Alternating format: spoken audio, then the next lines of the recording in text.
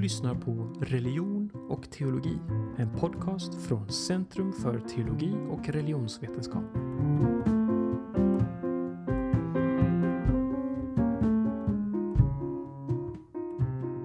Höstterminen är i full gång vid Centrum för teologi och religionsvetenskap. Så tillika startar vår podcast Religion och teologi med en föreläsning, nämligen avskedsföreläsningen av professor i kyrkohistoria Anders Jarlert under titeln Kyrkohistoriens nu. Föreläsningen gavs den 28 maj under vårterminen 2019.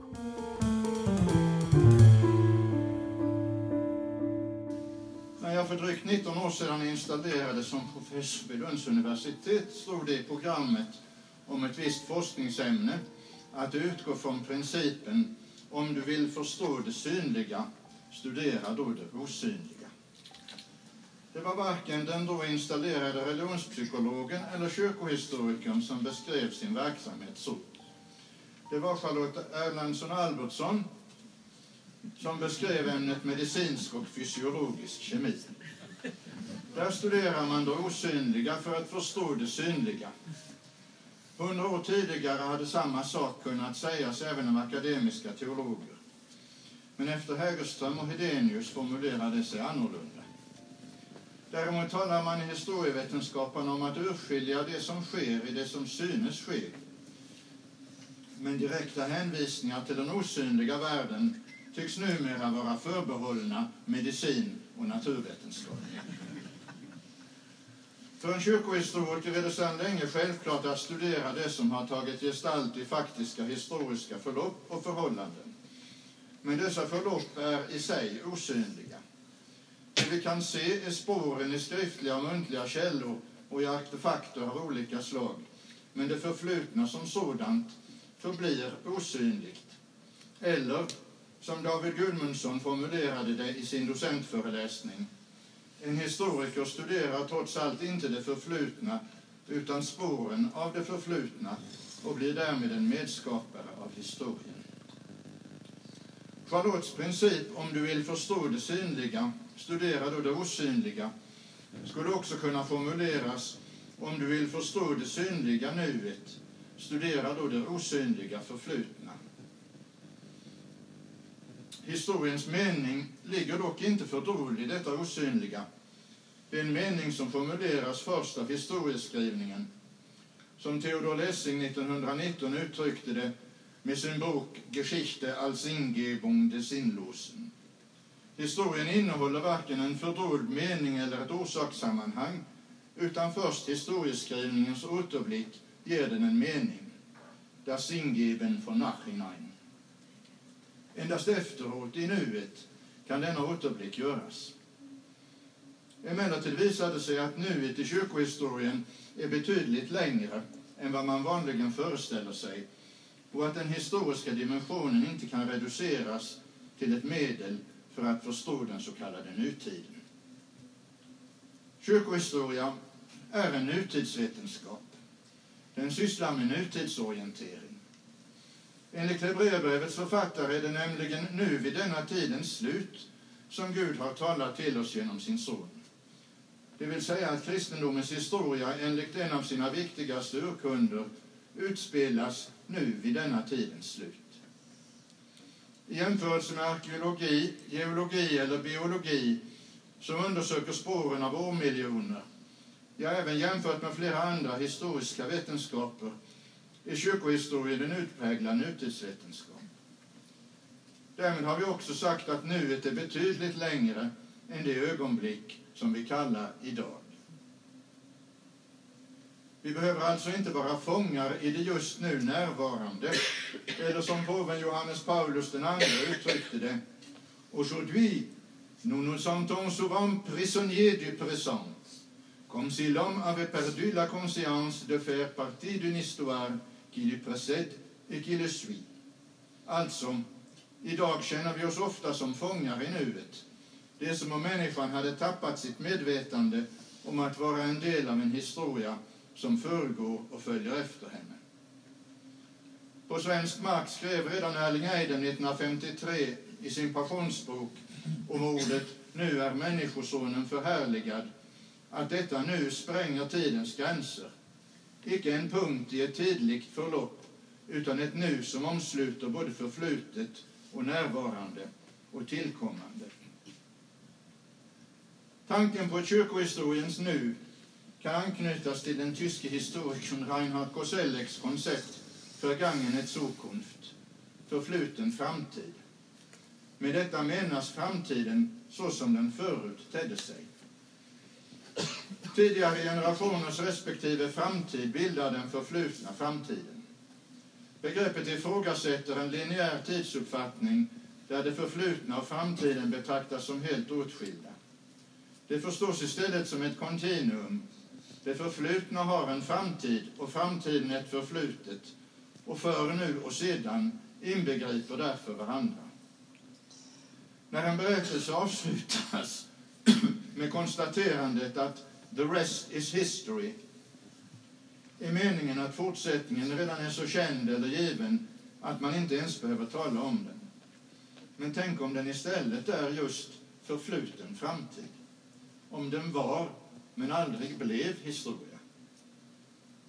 Koselleck skriver att framtiden som världens möjliga slut införlivades i tiden som något för kyrkan konstitutivt. Den ligger inte vid tidens slut i en linjär mening. Det är snarare så att tidens slut endast kan erfaras eftersom det redan är upphävt i kyrkan. Så länge förblev kyrkans historia en frälsningshistoria. Slut på citat. Koselleck menar vidare att reformationen förstörde denna traditions mest grundläggande förutsättning, och erfarenheten av de följande religionskrigen var inte längre nödvändigtvis upptakten till den yttersta domen. Ändå är det fortfarande så i kyrkans år.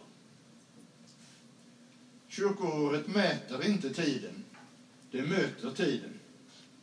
Det återkommer ständigt men är ändå inte statiskt. Kyrkans år styrs av påsken och slutar alltid med Jesu återkomst och domen, för att sedan börja om samma år på nytt med Jesu ankomst.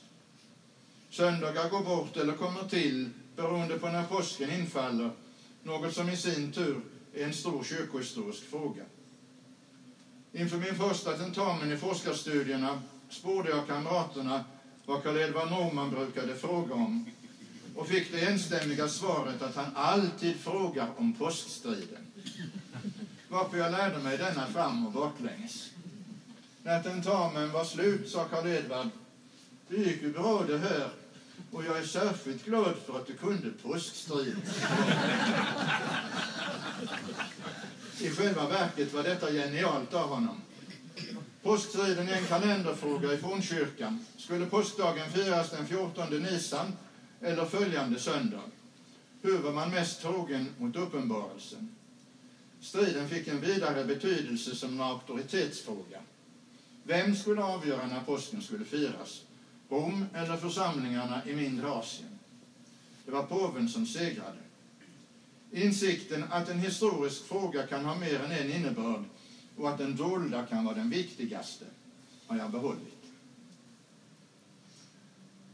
Som dominerande perspektiv ersattes yttersta domen senast genom upplysningen av den framgångsrika utvecklingen, ibland även inom kyrkorna.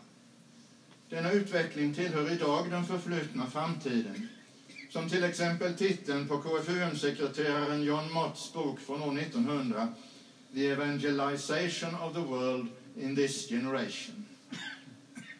Här kan man till och med tala om en förfluten utopi, även om den nu och då återkommer i framgångsteologins kläder eller som en sekulariserad kyrkoutopi. För de flesta människor tycks det idag vara självklart att historien beskriver en uppåtgående rörelse, att den är en framstegshistoria, i linje med hur Hegel tänkte sig den historiska utvecklingen, eller som olika slag av utvecklingsoptimism alltjämt, trots 2 världskrig, predikar för oss. När utrikesminister Margot Wallström, tidigare ordförande i Lunds universitets styrelse, den 19 januari 2015 uttalade sig om närmast medeltida metoder i Saudiarabien, ville hon medvetet eller omedvetet få oss att glömma att 1900-talet, inte medeltiden, utan just 1900-talet har utvecklat grymmare metoder och fört våldsammare krig än något tidigare sekel, skördat fler offer bland civilbefolkningen och utvidgat tidigare förföljelser till folkmord och förintelse.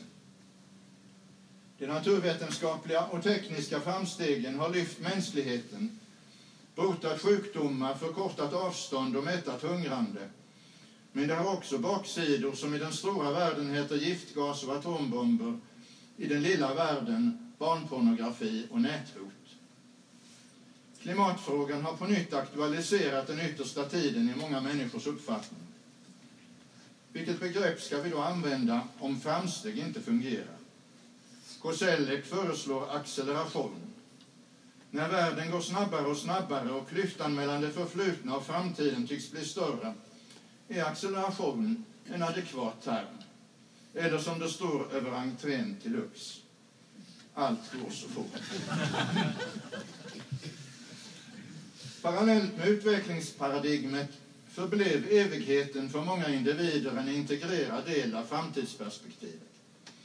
Att säga att även evighet därmed tillhör det förflutna vore väl närmast en postmodern klyscha. Bättre är att ställa frågan: vad har den framtid som kallas evighet betytt för kyrka och kristna människor? Hur gestaltade sig deras tro i vardagen? Det var sådana frågor som fick Hilding Pleijel att 1942 grunda Lunds universitets kyrkohistoriska arkiv och skicka ut sina studenter att göra intervjuer med gamla människor efter en fast frågelista om kyrklig sed. Till svaren på Pleijels frågelistor kan vi i vår tur fråga: hur har det ofta bara allt för mänskliga som vi konfronteras med i kyrkornas historia mött evigheten som förväntanshorisont? För att ännu en gång anknyta till Reinhard Koselleck: av central betydelse är att människor i kyrkohistorien haft evigheten som både inre erfarenhetsrum och förväntanshorisont, oavsett om det yttre erfarenhetsrummet hetat kyrka, kloster eller konventikel. Det finns också andra erfarenhetsrum i människors möte med kyrkan. Ett konkret fysiskt rum var länge pastorsexpeditionen.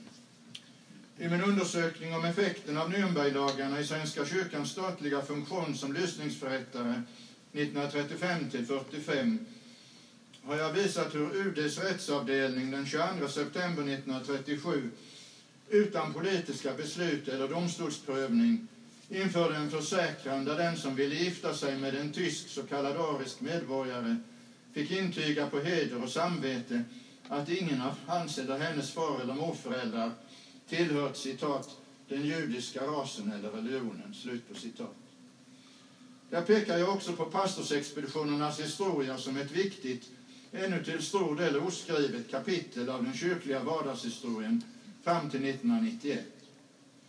En del präster betraktade expeditionsarbetet som en borgerlig juridiskt verkställande uppgift. Då blev det för vissa av dem ingen svårighet att tillämpa även de nationalsocialistiska raslagarna vid hindersprövning av tyska medborgare. Andra hade en annan attityd till hela expeditionsarbetet. Albert Lysander berättar om gamle pastor Bös i Lund som sagt att pastorsexpeditionen ska vara som en förgård till himmelen. Alltså ett gott erfarenhetsrum med en inbyggd förväntanshorisont. Då kunde följden istället bli byråkratiskt motstånd och direkt hjälp till de utsatta. I det historiska studiet blir tiden till rum, som i Richard Wagners svårtydbara ord i Parsifal, zum Raum wird hier die Zeit. Att tiden blir till rum gäller emellertid inte enbart erfarenhetsrummet. Även den förflutna framtiden blir till rum. Kyrkohistorien rymmer här motsvarigheter till det matematikerna kallar rumtid.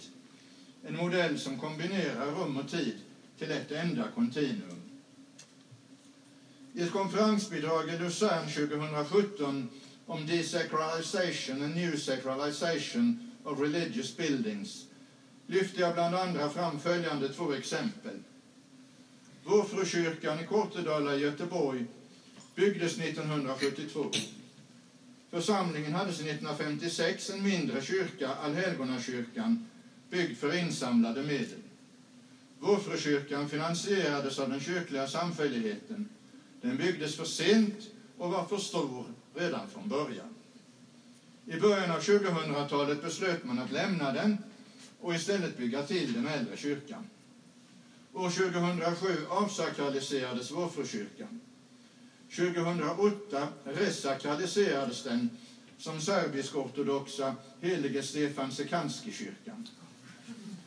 Som sådan bär den på minnen både från det gamla serbiska kapellet i Göteborg och från Serbien. Minnen som kontinuerligt rekonstrueras genom den ortodoxa liturgin. Utrymmet för dessa minnen har rent rumsligt vidgats genom att man avlägsnat åtskilliga, men inte alla bänkar från kyrkans lutherska förflutna. För Kortedala församling är kyrkan mer entydigt ett exempel på en förfluten framtid. Ett annat exempel är hippodromen i Malmö, ritad av Theodor Wåhlin, som också har ritat B-huset här i Lux. Den öppnade 1899 som en av världens modernaste cirkusbyggnader. 1922 byggdes den om till teater med 1200 sittplatser. Hippodromteatern var Malmös ledande operettscen fram till 1944 när dåvarande Stadsteatern invigdes. Byggnaden förvandlades 1950 till Pingstvännernas Elimkyrkan. När Pingstvännerna 1992 flyttade ut hindrades rivningsplanerna av både antikvariska myndigheter och en folklig opinion, varpå Malmö stad köpte huset, renoverade det och 1994 återöppnade som teater. Här kan man i dubbel mening tala om en försvunnen framtid. Elimkyrkan förblev inte kyrka utan försvann. Inga föremål bevarades och fördes över till den nya pingstkyrkan Europaporten. Teaterns försvunna framtid återerövrades däremot när byggnaden åter blev teater. Den gamla teaterns historia återupplevades och uppmärksammas nu mer än under Elimtiden. Historien kan alltså ändra sig. Det vill säga att det är vi som förändrar vår bild av historien. För att förstärka intrycket av Lunds domkyrka som Sveriges främsta exempel på romansk arkitektur lät Helgo Zettervall riva den medeltida domkyrkotornen och bygga upp nya som ser ut som det borde ha sett ut på medeltiden. På bilden ser vi Zettervalls skiss från 1863. Endast de båda västtornen blev ny historia. Resten är förgången framtid. Det hela avspeglar 1800-talets framtidsdröm om medeltiden, mer än medeltiden som faktisk epok. Kyrkohistoriens nu fångas då bättre i de parallella spåren av olika epoker och verkningar, som till exempel i kombinationen av Schartaustatyn och Lunds domkyrka. Historia och framtid kan också försvinna samtidigt. Så var det under några timmar den 15 april i år när Notre Dame i Paris brann. Först sent på natten blev det klart att hela historien inte var borta och att katedralen alltjämt har en framtid. Den historiska förstörelsen kan också frysas samtidigt som framtiden växer fram bredvid. I Kaiser Wilhelm Gedächtniskirche i Berlin har den försvunna framtiden blivit en förvandlad framtid. Kyrkornas situation i 2000-talet kan karaktäriseras just som både ruin och nybygge mitt i trafiken. Att platsen framför kyrkan den 19 december 2016 skulle bli scenen för ett terrordåd hade ingen anat, men dådet gav på nytt platsen apokalyptiska dimensioner som den inte haft sedan andra världskrigets bombanfall. Den brinnande staden är ett återkommande motiv i den kyrkliga konsten. En apokalyptisk skildring och just därför också en samtidsskildring som här från yttersta domen i Kungälvs kyrkas tak, som man tror hämtat sitt motiv från den egna stadens brand 1676.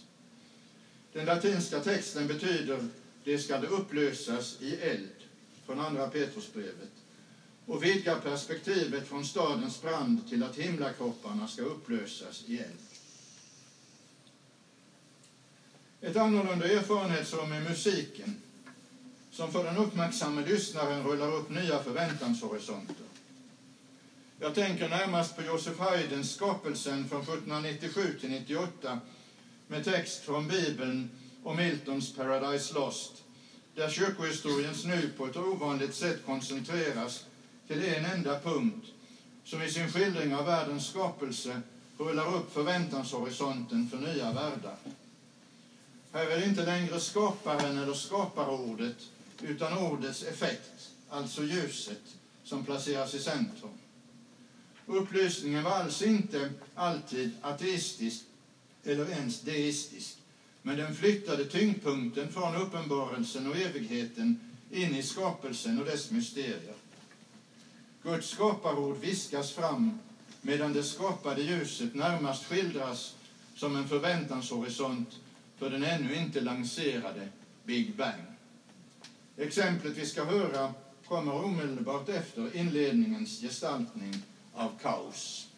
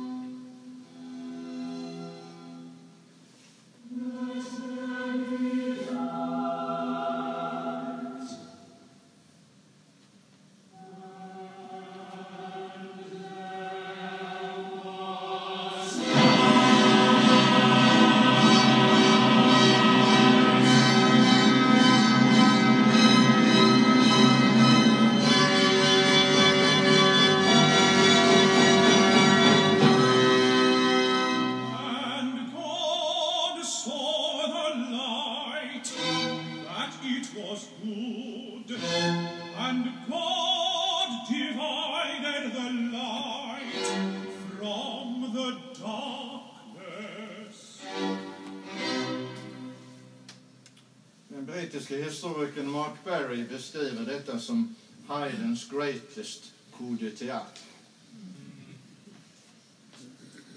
Förändringar kan inte uteslutande identifieras som förbättringar. Det är tvärtom samtidigt förbättringar och försämringar. Det tycks vara utvecklingens lag även inom de kristna kyrkorna. Det är alltså inte heller så som den gamla förfallstanken försökte hävda att tiden efter urkyrkan, efter fornkyrkan, efter medeltiden eller efter reformationstiden innebär en nedgång eller försämring av kyrkans tillstånd och möjligheter. Varken Hegels framstegstanke eller pietismens och Harnacks förfallstanke kan upprätthållas. Gentemot sådana ensidigheter presenterade Karl Holl 1924 sin lösning på problemet, nämligen att sjunkande och uppåtgående äger rum samtidigt. I artikeln Ur kristendom och religionshistoria hävdar Holl att kristendomens historia inte följer någon jämn linje. Den är tvärtom en ständigt upprepad brytning med det nyss förflutna. så säger Hall något som kanske just i vår tid är värt att ta fasta på. Det synes mig obestridligt att det som uppträder som förvillelse ändå oavsiktligt kan leda till något djupare, som slutligen medför övervinnandet eller undanskjutandet av villfarelsen. Vad han kallar grumlingar och vanställningar fungerar, säger Hall, åtminstone som ägelsemedel för utvecklingen. Själv skulle jag vilja vidga Halls iakttagelse till ett mer generellt plan, det vill säga att den historiska utvecklingen inte går upp eller ner, utan att sjunkande och uppåtgående äger rum samtidigt. De kristna kyrkornas företrädare resonerar ibland som om allt gott skulle ha kommit från kyrkorna. Som en slags historisk utopi hävdar man att kyrkorna alltid värnat om de mänskliga rättigheterna, när verkligheten snarast är, som Katarina Kunter visat, att de protestantiska kyrkorna först 1948 och den romersk-katolska först med påven Johannes den 23 bröt med kritiken mot franska revolutionen och rustade sig med de mänskliga rättigheterna som vapen mot den ateistiska kommunistiska staten. Dock presenterade redan lundateologen Gustav Auléns särpräglade koncept Lex Creationis, skapelsens lag, för 1940 en hållbar skapelseteologisk motivering för ett kristet försvar av rätten och de mänskliga rättigheterna. Det var krigets grymheter, Abessininkrigets och andra världskrigets, som ledde till deklarationerna om de mänskliga rättigheterna. När det var som mörkast var samtidigt något nytt på väg att födas. Ofta när man försökt förklara varför historien är nyttig har man i själva verket gjort historieförståelsen en otjänst. Så är det med den bland engelskspråkiga politiker återkommande användningen av Antonius ord i Shakespeares The Tempest, att what's past is prologue. Innebörden skulle vara att historien blir meningsfull eftersom den utgör prologen till det vi upplever idag. Därför är Shakespeare-citatet också ingraverat på National Archives Building i Washington D.C. Det är i sig en ohistorisk omtydning av Shakespeare. Hos honom syftar orden på den konkreta situationens förspel, inte på historien som sådan. Något som framgår om man läser hela meningen. And by that it is time to perform an act, whereof what's past is prologue, what to come in yours and mine is charge. Poängen är alltså snarare att den framtida historien är beroende av personernas val. Det är betydligt intressantare än det ytliga resonemanget att vi måste känna till historien för att förstå nutiden. Historien utgör inte bara en prolog. Den pågår, formas och fortsätter här och nu genom våra val. Det begränsas eller utvidgas av vilka möjligheter som erbjuds. I mitt arbete om drottning Victorias inre liv framhöll jag hur identifikationerna, både sociala funktioner och inre modeller, tillsammans står för en erbjuden identitet. Individen är i sitt val begränsad till de identiteter som erbjuds, oavsett om det innebär en anslutning till eller en brytning med tidigare identiteter. I drottningens fall utgör identifikationerna identitetsbärande element, stabila över tid i ett på många sätt instabilt liv. I min installationsföreläsning talade jag om det muntligas betydelse. Till den muntliga dimensionen i kyrkohistorien har jag gång på gång återvänt, inte minst när jag i Göteborgs stifts hädaminne låtit uppteckningarna i Luka 1 inte bara illustrera utan bekräfta, ifrågasätta och inspirera den biografiska historieskrivning som annars mest bygger på skriftliga källor. I uppteckningarna förmedlas en inlevelse och traditionsförståelse som gått förlorad i de officiella källorna. Däremot måste man vara försiktig med att låta den muntliga traditionen fylla igen hålen i ett ofullständigt skriftligt källmaterial. Den muntliga dimensionen har större betydelse just i kyrkohistorien än i den allmänna historien. Inte bara predikan utan även psalmsång och liturgi har främst en muntlig karaktär. Det tillhör ju det senaste halvseklets forskningsframsteg att ha insett att man inte kan undersöka liturgin som ett protokoll eller psalmen enbart som tryckt text. Liturgin ger kyrkohistorien dess unika karaktär. Gamla texter framförs kollektivt och muntligt, vecka efter vecka, år efter år, på ett sätt som avslöjar linjer som är längre än de flesta andra i vår historia och gör dessa linjer ständigt närvarande i nya kontexter. Denna muntliga karaktär bidrar till att kyrkohistoria är nu. Till kyrkohistorikerns mentala utrustning hör en stor beredskap för det oväntade, eftersom den förväntade framtiden ibland ter sig ovanligt förfluten. Först ett sentida exempel. I början av 1970-talet var gitarrspel i gudstjänsten i Svenska kyrkan på flera håll en fråga som fick mycket stora proportioner. Man talade om gitarrstrider. Idag är frågan död. Inte därför att gitarren har blivit accepterad, utan därför att praktiskt taget all lättare musik i kyrkan ackompanjeras på piano. Ingen propagerar längre för gitarrspel och ingen reagerar mot det. En fråga som för mindre än 50 år sedan rörde upp sinnena ter sig idag som obegriplig och glömd. Det oväntade kan också bryta in i den kyrkliga seden. Länge var man på kyrkligt håll rädd för att de borgerliga begravningarna skulle ta över den kyrkliga begravningsseden. Men utvecklingen de senaste åren har gått åt ett helt annat håll. År 2017 ägde 378 borgerliga begravningar rum i begravningskapellen i Malmö. Men antalet direktare, det vill säga begravningar utan någon akt alls, var 462. Av dessa följdes dock 98 av akt med urna. En ny begravningssed med vilken man behändigt kan kringgå lagens bestämmelser om begravning inom en månad. På ett världshistoriskt plan är en större motsvarighet oförmågan att läsa 1930-talet utifrån dess förutsättningar. Man läser det ständigt enbart som andra världskrigets uppmarsch, förintelsernas förberedelse och terrorns förutsättning. Men 1935-36 var Abyssinien-krisen den stora saken, vilket också visar att perspektiven inte alltid varit så eurocentriska som man ofta påstår. Det italienska överfallet på Abyssinien fick Gustav Aulén att överge sin ensidiga kärleksteologi för att också betona rätten som en positiv teologiskt motiverad kraft. Och på nyårsafton 1935 talade ärkebiskop Eidem i radio. Det gamla året går ned i blod, icke blott för Afrika där kriget rasar, utan också för hela vår värld. Idag på morgonen fick jag från Etiopiens ärkebiskop mottaga ett utförligt telegram med meddelande om att italienska soldater vid tillbakadragandet av stridslinjen satt eld på alla kristna kyrkobyggnader inom området.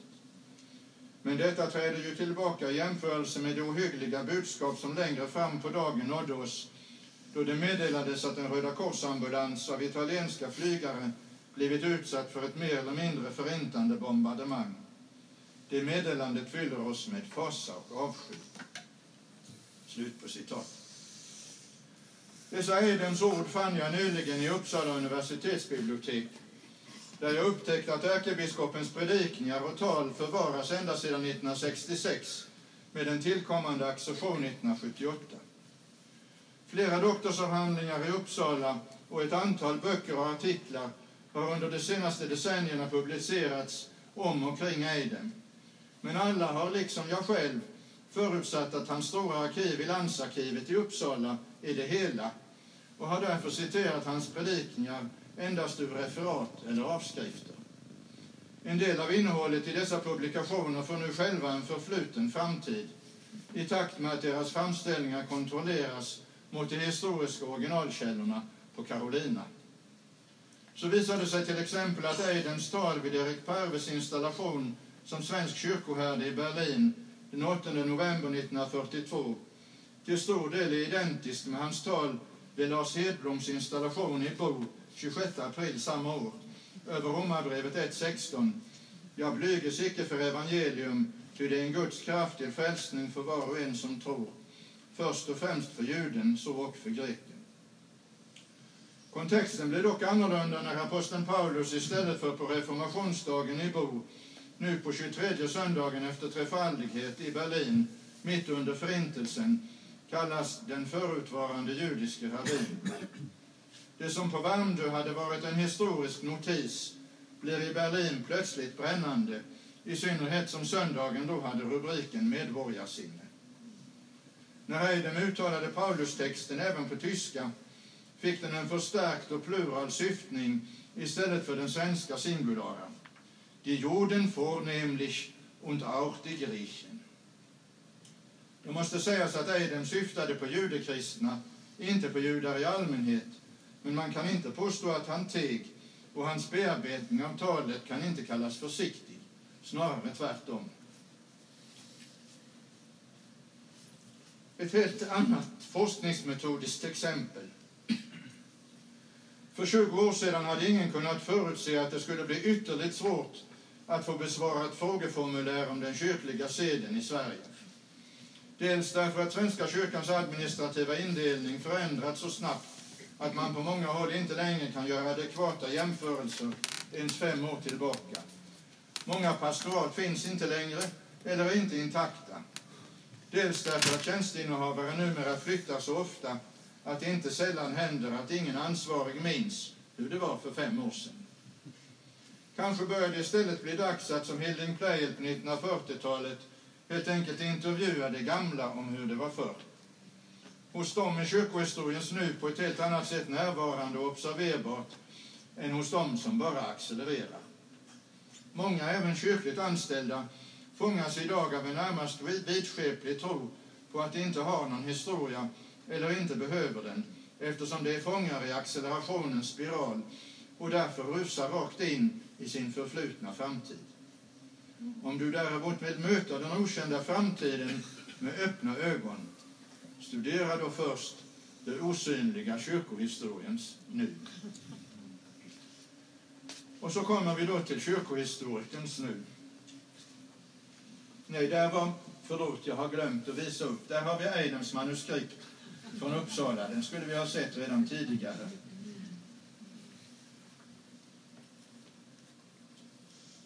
Här har vi kyrkohistorikens nu. För mig har kyrkohistoriens nu på ett särskilt sätt utspelat sig i Lund. Jag är född mellan Allhelgonakyrkan och universitetsbiblioteket. Något som har präglat mitt liv. Mitt första kyrkohistoriska miniföredrag höll jag vid en morgonsamling för hela skolan på högstadiet. Det var en kort essä om Nathan Söderblom. Min första akademiska studie 1971-72 läste jag musikvetenskap. Grundkursen avslutades med en muntlig resttentamen på 1,5 poäng jazz. Jag blev till sist godkänd om jag lovade att aldrig någonsin hålla föredrag om jazz i radio. Ett löfte som jag hittills har hållit.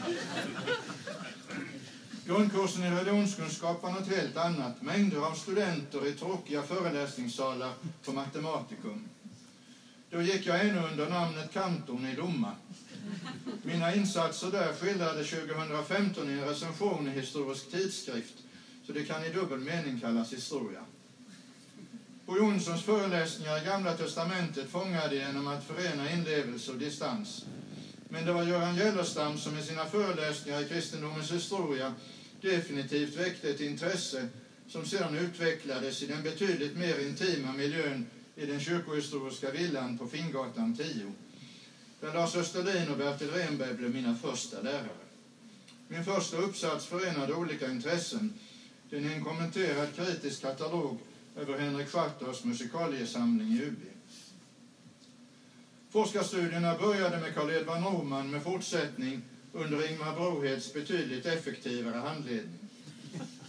När Angelica och jag 1981 förlovade oss sa Carl Axel Aurelius: nu blir det väl ingen avhandling, för nu har han förlovat sig. Men så det blev det. Precis tvärtom. Jag disputerade 1984 med KG Hammar som fakultetsopponent. 3 år senare blev jag, som vi hörde, av dekanus forskarassistent. Ett par dagar innan ansökningstidens slut hämtade vi min undersökning om Emanuel Linderholm som kyrkohistoriker på tryckeriet.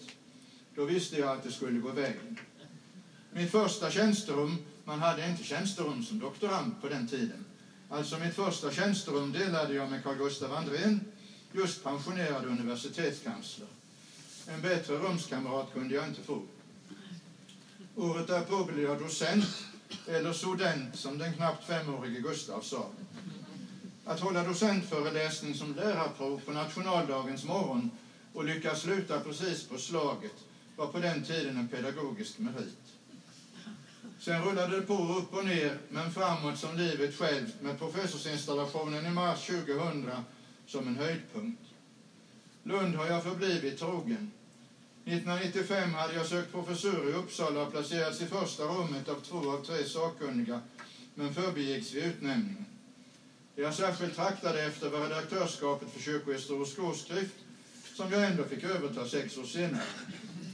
Det är inte första gången årsskriften sköts från Lund, men Hjalmar Holmqvists redaktörskap 1917-19 var betydligt kortare. Som jag skrev redan i förordet 2001 gör enbart en redaktör ingen årsskrift. På senare år har även redaktionssekreterarna varit tidigare lundensare, nämligen Lars Aldén, eller befunnit sig i Lund. Först Alexander Maurits, nu David Gudmundsson. En viktig vändpunkt i min forskning var arbetet med band 6 av det nya Sveriges kyrkohistoria som kom i tryck 2001. Inte minst för det kontinuerligt kollektiva arbetssättet med texterna som då var något nytt för mig. Hilding Pleijel sa en gång till mig att det fanns 2 särskilt angelägna uppgifter för svensk kyrkohistorisk forskning. Ett nytt Göteborgs stifts herdaminne och en undersökning av radikalpietismens litteratur. Den första har jag på 2010-talet uppfyllt med 4 band och minst lika många är på väg. Den andra tangerade jag 2004 som fakultetsopponent vid Åbo akademi på André Svanströms avhandling om separatistledare i Österbotten. Så kom då den dag på våren 2006 när min kollega Samuel Rubensson och jag blev uppsagda på halvtid på grund av arbetsbrist, som det formellt hette. Det väckte stor uppmärksamhet i pressen. Vi beskrevs båda som mycket framgångsrika. Jag kunde inte med egna ord formulera min existentiella upplevelse av detta. Det behövdes heller inte, för det var redan gjort.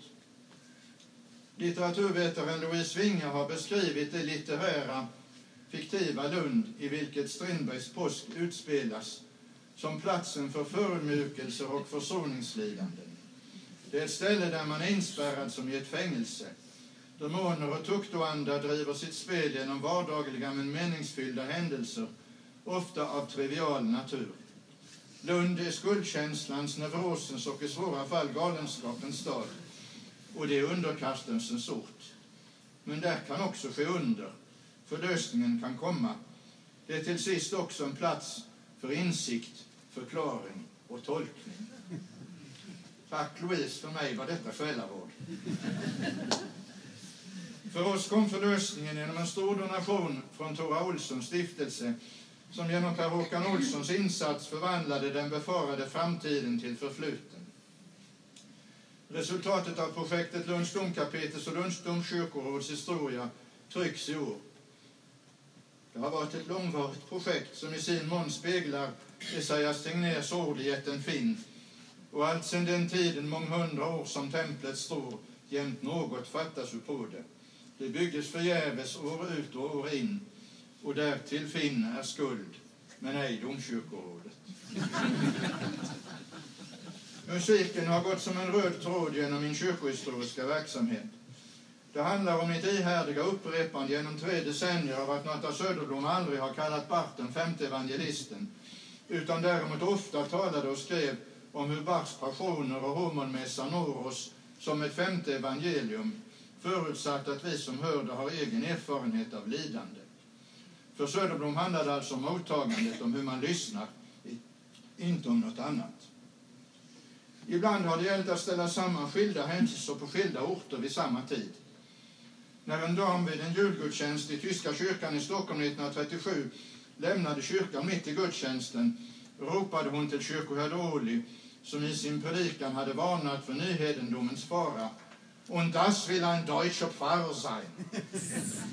Knappt 2 år senare, vid ett framförande i Amsterdam av Gustav Mahlers i Tyskland, då förbjudna Das Lied von der Erde, som här dirigerades av tysken Karl Schuricht, ropade en annan dam mitt i ett stillsamt parti i der Abschied: "Deutschland über alles, Herr Schuricht." Jag såg det som min uppgift att vid en konferens i London i fjol ställa samman de båda händelserna.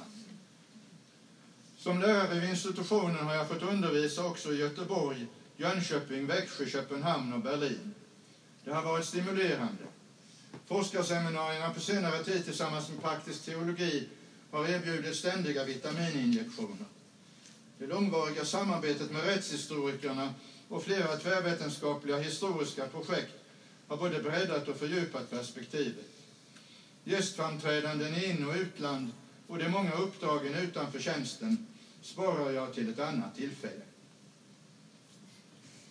Från mina 4 år som prefekt finns det kvar dels ett antal lyckade nyrekryteringar, av vilka flera är närvarande här idag.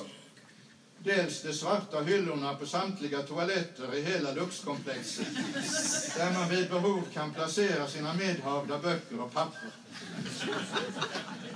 Ska jag sluta med ett råd till kollegor, elever och vänner, får det därför bli Henrik Schartau's ord: den som inte gjorde det han kunde, för det han inte kunde det han ville, han får ingenting gjort.